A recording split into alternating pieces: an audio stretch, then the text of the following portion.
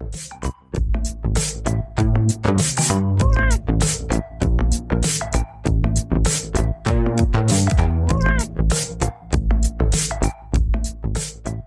everyone, it's the Chico Hospital for Cats podcast with another important episode about, obviously, cats. And we have Dr. Colin here today.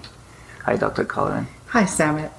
So we wanted to talk about basically cats and nutrition a little bit today. Yeah, I think that there are some important things that people might not understand and that might not be coming through as good information in terms of the marketing strategies that some food companies use.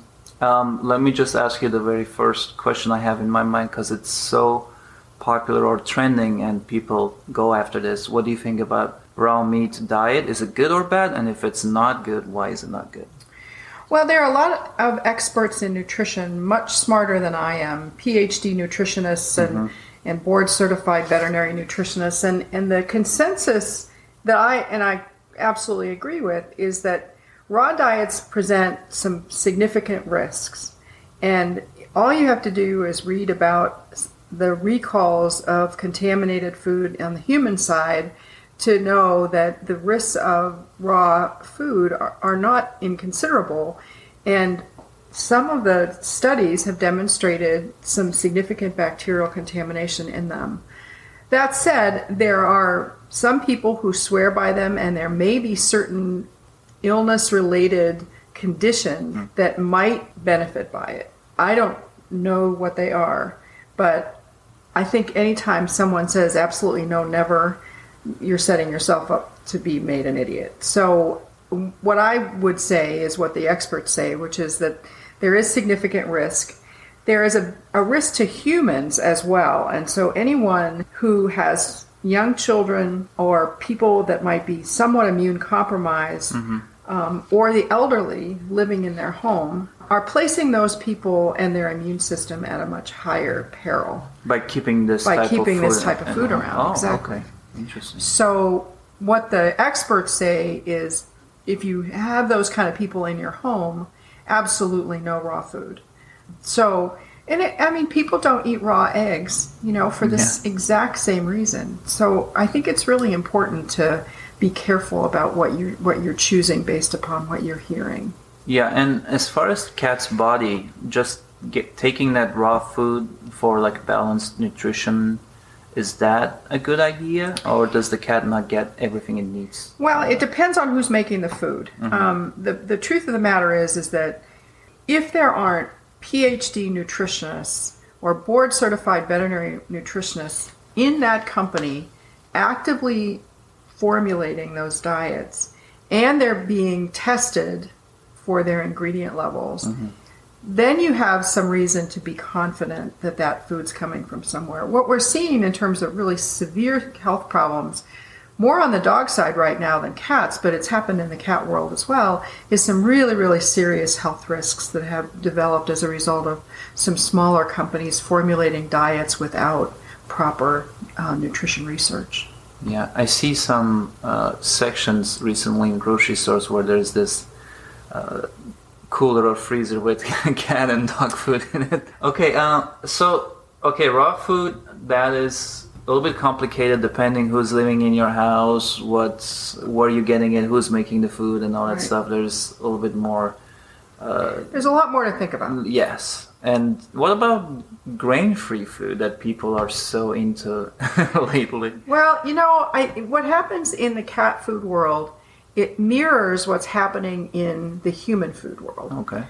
So people will come up with a diet fad, and it'll be, in the old days it was antioxidants, and then now there's keto, and there's grain-free, and all this other stuff, and paleo. What happens in our world is it mirrors that. So whatever anybody has a food fad out now, in a little while it'll come out in the cat world, without taking into consideration the really special nutritional requirements of cats. Cats are not small dogs or people. They are absolute carnivores. They need meat, protein. Now, to make dry food, and you know this, to make dry food, you have to have some carbohydrates to make it into that dry formula. Yeah. Well, cats can use that for energy, but not as efficiently. In any event, in order to make it into dry food, it has to have carbohydrates in it. If it's not grain-free, if it's going to be grain-free, then it's going to have something else in it. It's going to have rice, sweet potatoes, something. And to the cat, it doesn't matter because they're not very efficient at using carbohydrates anyway.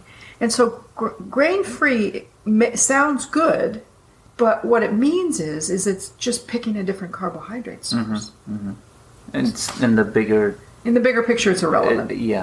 Well, good to know. It's good to share that. And then speaking of these two trending, options of food, what is your favorite, or what would you feed your cat that is just an normal adult cat with no problems and just healthy? If I had a choice, I would feed all cats canned food. Okay. But an awful lot of cats grow up not thinking that canned food is food. Cats are very texture-oriented, odor-oriented. Smell is equal as important as taste. And so, and how they are fed when they're kittens has a huge impact on how they're willing to eat when they're older. So a lot of cats I can't feed a canned food diet to because they don't think it's food. But a good combination of canned and dry food from a company with board-certified veterinary nutritionists and PhD nutritionists on their staff actively doing research on diet, that's the kind of food I want to feed my cats. Okay. So, and it doesn't have to be super expensive. There are some actually pretty doggone good foods in the grocery store. You just have to learn to read the label. And there are websites that you can go to get really good information. Like there's one called, Lisa Pearson is a veterinarian. She created a website called catinfo.org. And there you can find the nutrient profile of practically every canned food diet on the planet. Oh, wow. Yeah.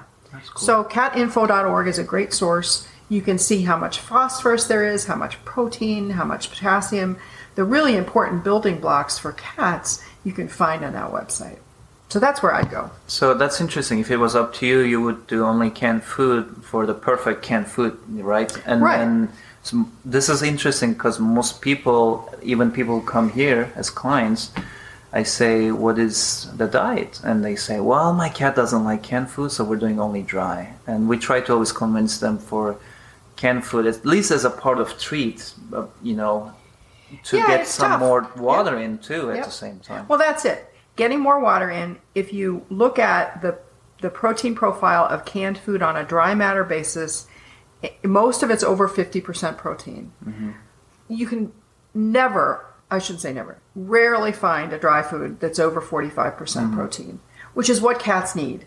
Much better choice for a hypercarnivore. Yeah. Plus, as you say, getting them to consume more moisture by fooling them into taking in this yummy water that's in the food is really super helpful for these cats because they just don't drink enough.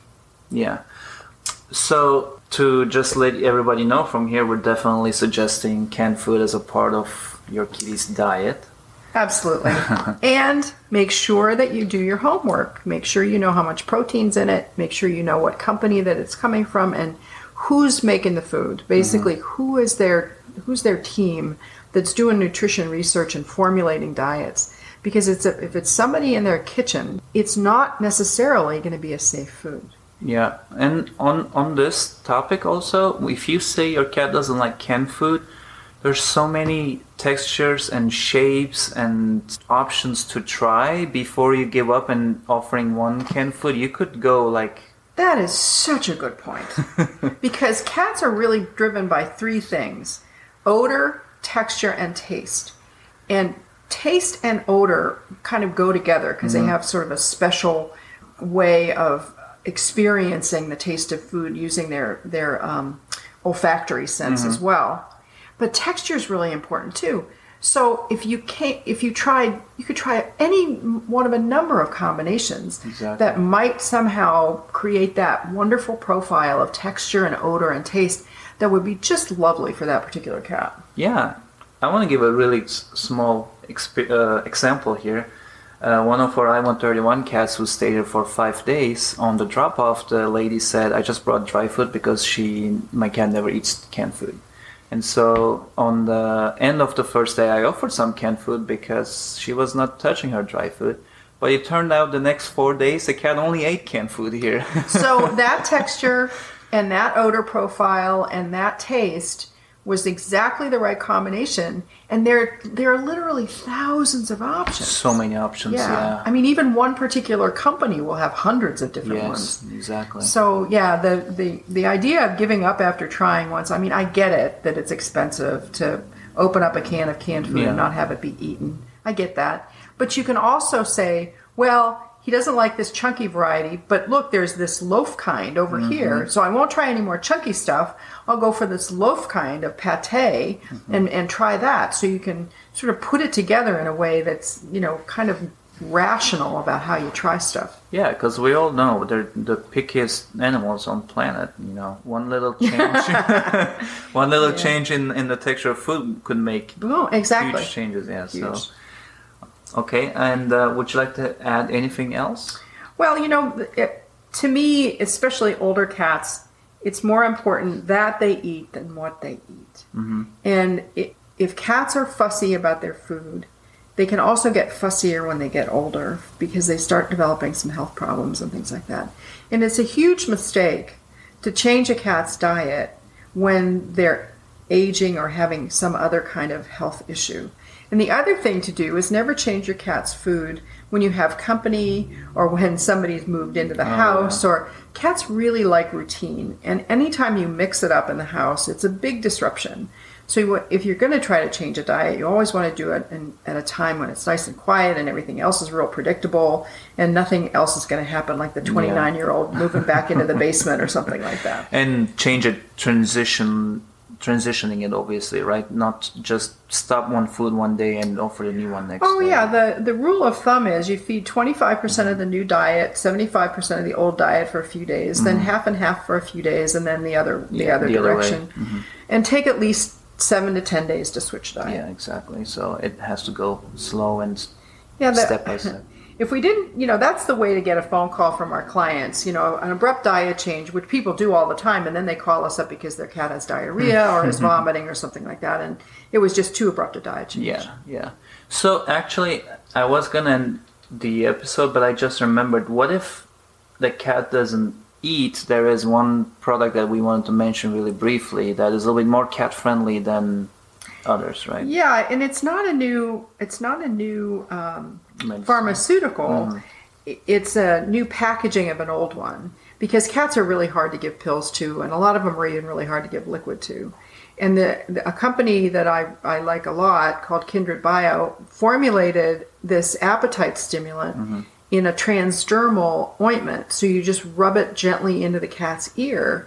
And most cats tolerate that just fine. And we use it to help with cats that, for whatever reason, are having trouble eating enough. Yeah, so if you're listening to this and you do have some trouble giving your cat pills for appetite stimulants, you can always ask your veterinarian for a more cat-friendly option. And one of the things we balance really cautiously is the relationship, right? If you need to give your cat a medicine and it's going to ruin how he feels about you, and he ends up hiding under the bed from you or won't sit in your lap anymore, then I'm not doing my job, right? Yes. Because that relationship is the reason why we have cats. Yeah. And so we want to preserve that and protect it to the extent that we can.